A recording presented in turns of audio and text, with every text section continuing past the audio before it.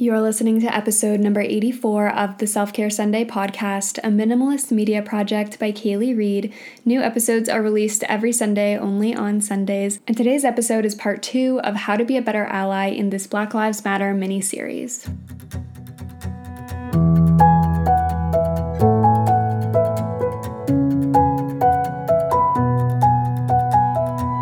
If you haven't listened to part 1 of this series, I highly suggest you do that before listening to this episode, only because it's going to give you more context into who each of these guests are on this episode, more context and background into why I decided to do this mini-series, and kind of where I'm coming from in asking all of these questions. My goal for these episodes was to create a resource, so if you're a white ally who's trying to do better, you have questions that you don't necessarily know how to ask or you feel uncomfortable asking, these episodes can kind of guide you in that, and you'll hear the experiences from 3 Black creators around everything from racism in Canada versus America to how content creators and brands should be responding to these types of situations and how to be better allies on social media.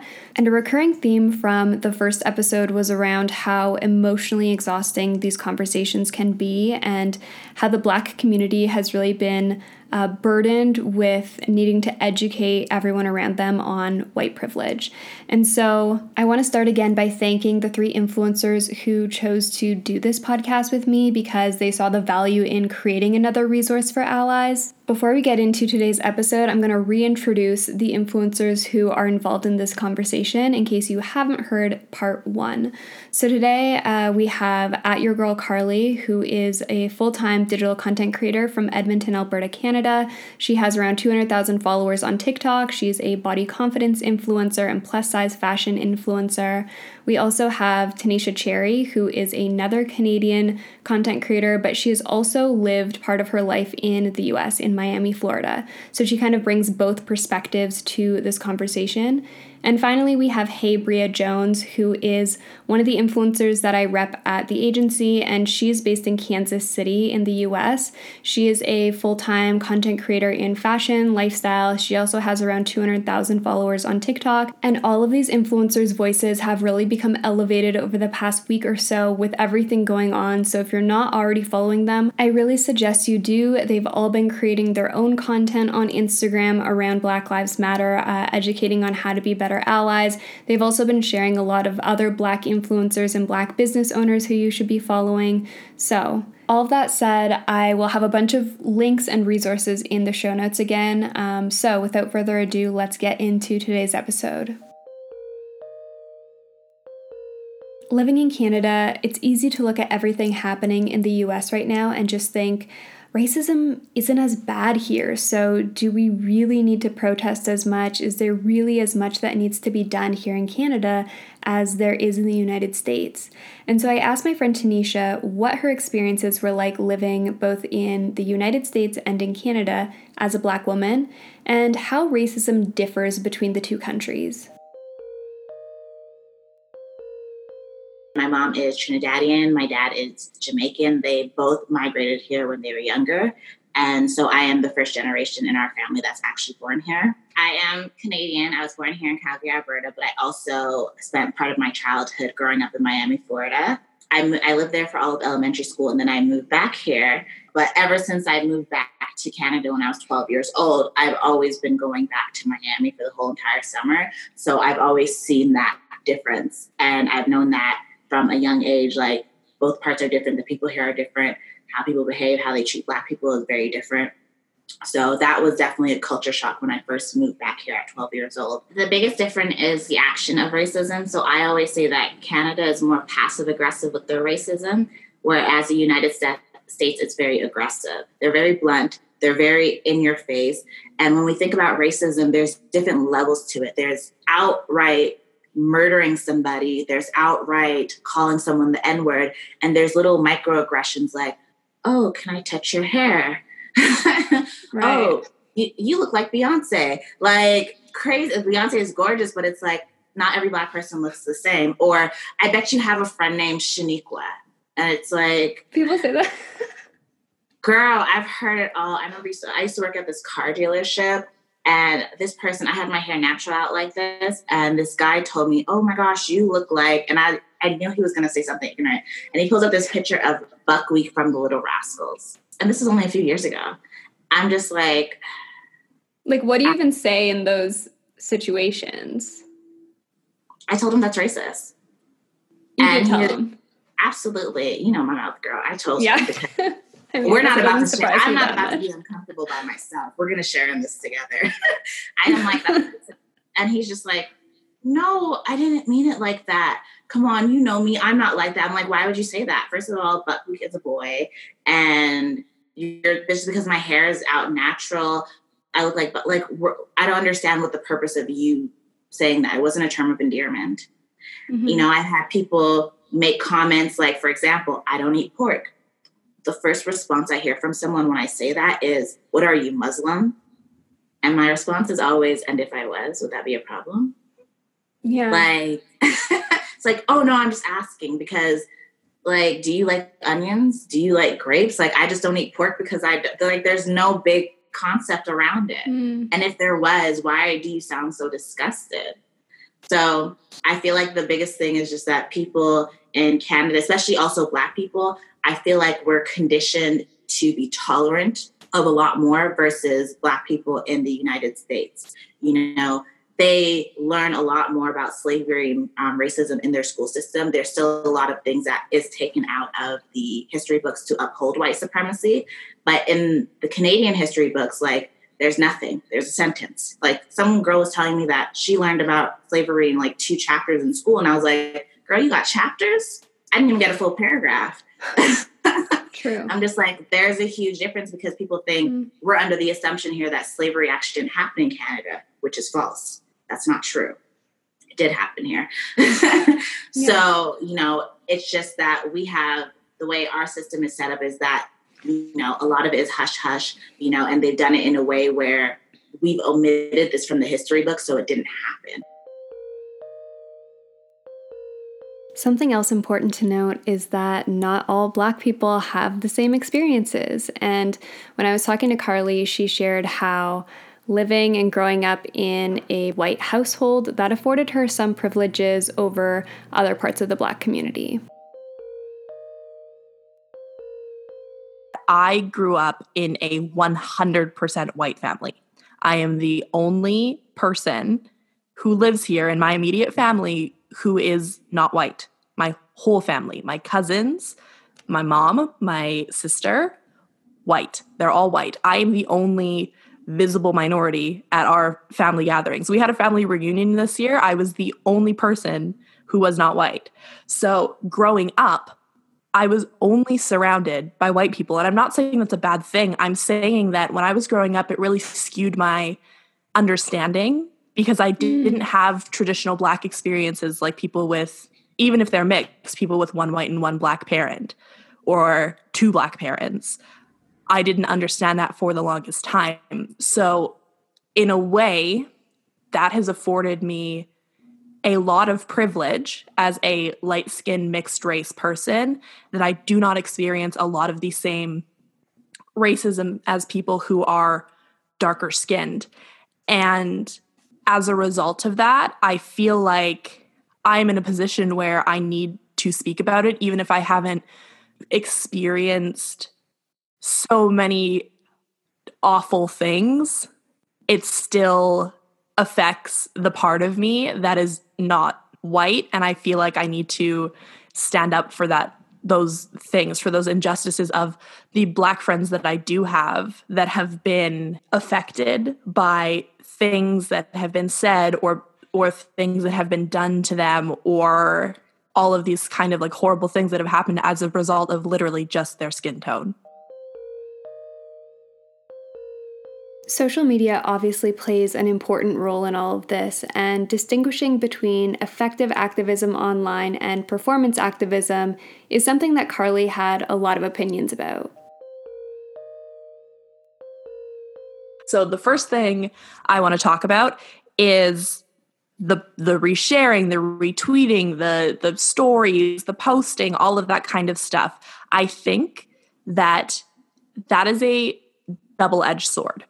for one, the resharing, the reposting, all of this stuff is giving visibility to issues at hand, which is very important, especially if you have any type of influence, be that small or large, any type of influence. If you are sharing these resources, if you are educating your community about this kind of thing, then I think that is important.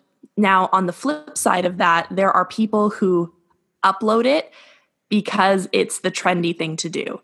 What I always circle back to, I'm very much like a very music connected type of person. Like I'm very much into lyrics of things. And you would know I've sent you guys so many lyrics of things.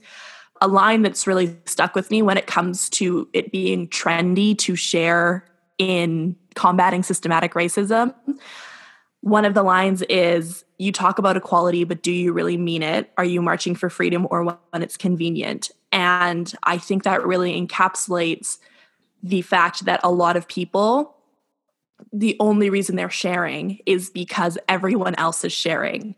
Now, there's arguments to be made that they're sharing and it's making a difference, but when you are sharing one-off and you are not binding that awareness or those awareness pieces with actual action, it's not doing anything. You're not an ally. You're not an activist. You're sharing an Instagram story and then turning around and not doing anything. And I think what's really important also to talk about is the act of silence and passiveness.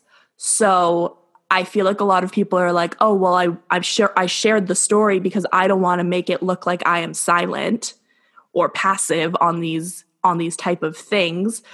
But I come from the thinking that if you are more scared to not look like you are participating in dismantling systematic racism than you are about systematic racism, you are part of the problem. I've been going in on all of my friends, specifically on this Share 10 thing that I've been seeing going around.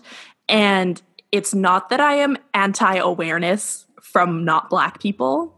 It's that I am not impressed or of the understanding how sharing a story, tagging 10 people and hashtagging Black Lives Matter on it makes a difference. Because it doesn't. It really doesn't. And so what I've been saying to people is that before I dive into this, the first thing that I want to talk about is that type of thing. The wording of it is so guilt-driven. And that is what makes me feel like it is more about clout chasing and looking like you're accepting versus being an actual ally, activist, warrior in the movement. So if you don't know what the wording is, it's like 10 people I know who won't break the chain. And it's like, why does it matter? If you want to share or tag 10 people on a story, tag 10 resources, tag 10 Black creators, tag 10 people who are speaking out, who need their voices to be brought to the forefront of the problem. Don't tag 10 random other lifestyle bloggers, like hashtag Black Lives Matter, and then go on about your day about sharing the 10 cocktails or 5 coffee recipes that you took today. Like, I don't understand. Like, it doesn't do anything. It doesn't do anything.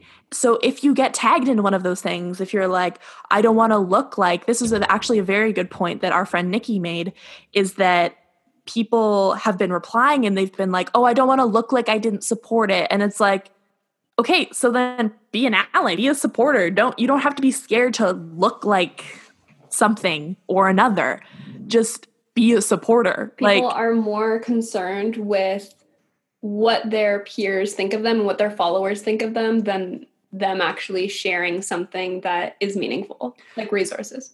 People are more concerned with being called racist than they actually are with racism. I think at this point we've seen almost every major influencer, celebrity, and brand take a stand on Black Lives Matter. But Bria thinks that a lot of these responses came too late, and that we need to be more mindful of the influencers that we follow and the power that we give them when we give them our follow. If you are following influencers who have been quiet about the situation, and especially those influencers who were outraged when Australia was on fire, but now they're super quiet about this. You need to take notice of who you're giving your power to. When you follow somebody, you're giving them a bigger platform. When you engage with them, you're giving them a bigger platform. So if this bothers you, that the people you follow do not take things like this serious and they're still concerned with their discount codes and posting everyday things, and they're not being sensitive to the subject or not enough in your opinion, then maybe you guys just aren't aligned and you should follow more people that you're more aligned with. Tanisha shared how she's not only been unfollowing influencers, but people in her personal life as well. Girl, I stay on the unfollowed tour, okay? I get into these moods sometimes where I'm just like, I can't do it anymore. And I will go through my list. And it's actually something I've been actively doing for the last 2 weeks, where I've been actively like, if I know you personally in this city, like some people will follow you for courtesy, but like I see you, I know you, and you never support any of my content. Like, you know what that means as another person in this space. I'm hitting unfollow. I don't care. You can unfollow me back. It is what it is. But it's just like, you don't support me. It's like almost like you're just posting the quote. You're just doing it because it looks good and you don't want to have the awkward conversation, but you're not actually keeping up with anything that I'm doing. And the one thing that's really made me happy is I'm really happy with who I've been following, especially larger accounts like Mariana Hewitt and people like that, because I absolutely love her. I love her brand. I love what she's done. And I really appreciated the steps that she's made over the last week with not just posting on her stories, but coming on camera, talking about it, doing the IGTV stories, going on her brand page, having in-feed posts, doing the research, like not just even reposting, like, okay, I don't really like the way they did it aesthetically, so I'm going to create my own. And like that takes time and effort. That's not an easy copy paste. So it's just like the fact that you're taking the time to even make it fit into your aesthetic, not just because it's not just because it's a conversation that needs to happen, because this is something that's permanently staying on your feed and you want people to pay attention to it. Like that takes time and effort. And I really have been happy about, people that I was kind of questioning and doubtful at first. I'm like, I have to unfollow you. We're going to have to see how this week goes. But one thing I did today was with a blogger that I know personally. I sent them a message today because I was looking at their stories because they kept coming up in conversations I was having with other bloggers saying, this person hasn't posted yet. This person's not going to post. And I was like, well, let's give them the benefit of the doubt. And I went to their stories and it's like, oh, I'm feeling so grateful and blessed today and da-da-da-da-da. And I'm just like, this is so tone deaf. So I sent a really nice message. At first I was like, I don't know if I should. But I was like, you know what? It's coming from a good place. And I don't think you're a terrible person, but I need you to hear this. And I just sent them a message and said, I don't know if you know what's going on. This is what's happening. And as a Black person that knows you, I would love to see you speak up about this. I don't know if it was something you were going to, if you've been hesitant. I posted a story and I got a lot of feedback that people are uncomfortable and they didn't want to offend people. And that may be your position. And I want to welcome you to the conversation if that is. White people and white allies feeling uncomfortable having these conversations and not really knowing where to start is a recurring theme, and this is actually something that I touched on in episode 1 because this is kind of how I felt before I dove into all of this, and Carly made some great points around why being uneducated is no longer an excuse. So a lot of the time, I'm up in everybody's DMs recently. Like if I see you doing something, I DMing you, I'm tagging you in a story. Like it's not flying with me. If we are friends and you're doing something ignorant, it's not flying with me. I'm in your DMs. Because of that, I've learned that the number one response that white people have given is, I feel uncomfortable sharing about it because I don't want to be like, I want to know before I speak. And I think that is trapping a lot of white people in the idea of they need to know everything before they can say anything. And what I say to a lot of these people is that a voice that is speaking up about injustice is a voice nonetheless. It doesn't have to be perfect. You don't have to read white fragility, white supremacy in me like 8 times before you speak out. You don't have to sit on your story and speak about it. You can share, like I said earlier, tangible resources. Let your community know that you are aware and you are working towards it. Using "I'm not educated" as an excuse is the most bullshit thing I've ever heard. Because how can we sit here in Canada, in one of the most educated countries in the world, Alberta specifically, with one of the top education from K to 12 in Canada, and sit here and say, I don't know how to research, I don't know how to look. I know you just wrote a 40-page business paper with 80 frickin' resources in MLA format for your 4th year business program. Like, I know you know how to research. I know that you know how to ask people. I know that you know how to use Google Scholar. I know it. The same amount of time that these people have taken to learn photography, learn makeup, learn hair, learn how to do nails, learn how to frickin' do a dip gel manicure in quarantine is the same amount of time that they could have taken to sit down and research racism. It's not hard. We are in the age of information. There's things everywhere. You can't tell me that you click through so many stories and you see all this stuff and you go, I don't know where to start. I'm not educated. It blows my mind how much "I'm not educated" has been an excuse. I asked Carly what content creators and brands can be doing better to support Black Lives Matter.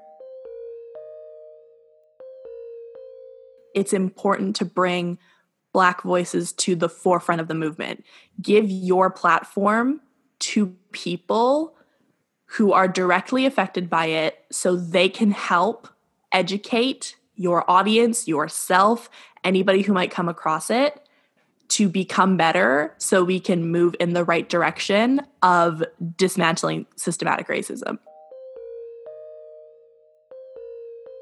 On top of elevating Black voices, I asked Tanisha how we can better support Black content creators 365 days of the year. As for what people can do to support creators is like what you do for the rest of everybody else. Follow us, like our content, share it, comment, support Black brands, purchase our products, post about them. The same things that everyone else does, and don't assume just because it's a Black creator that you have nothing in common with them. I sit here and bond over early 2000s reality TV shows just like everybody else. I used to like Britney Spears. You think I just only listen to rap? I do, but I listen to other things too. There are some Black people that don't like rap music, we're multifaceted just like every single other person in the world. So it's just treat us, obviously you can't treat us the same because we're not the same. We have to, but it's just support us, Go on to your following list and see how many Black creatives you're following.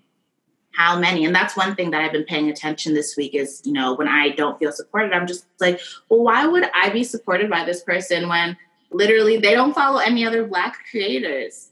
Mm-hmm. They don't support anybody. They support the people that appropriate our culture, but they don't support us.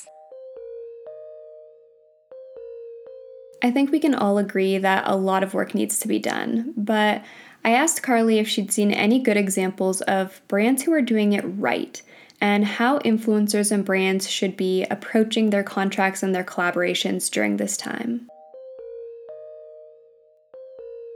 So Milk Makeup, one of my favorite influencers to follow, Snitchery, she took all of the commission that she made from Milk Makeup, donated it, and Milk matched the donation.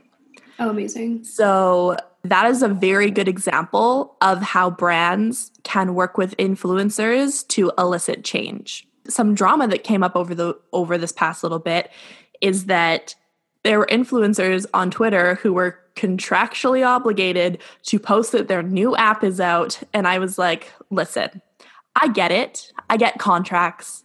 I went to school for it. It's my job. I get it. but really think to yourself, do you want to be working with a brand who values money, exposure over human lives? That is a hard choice for a lot of people to make. They don't want to feel guilty for choosing money over being a good person.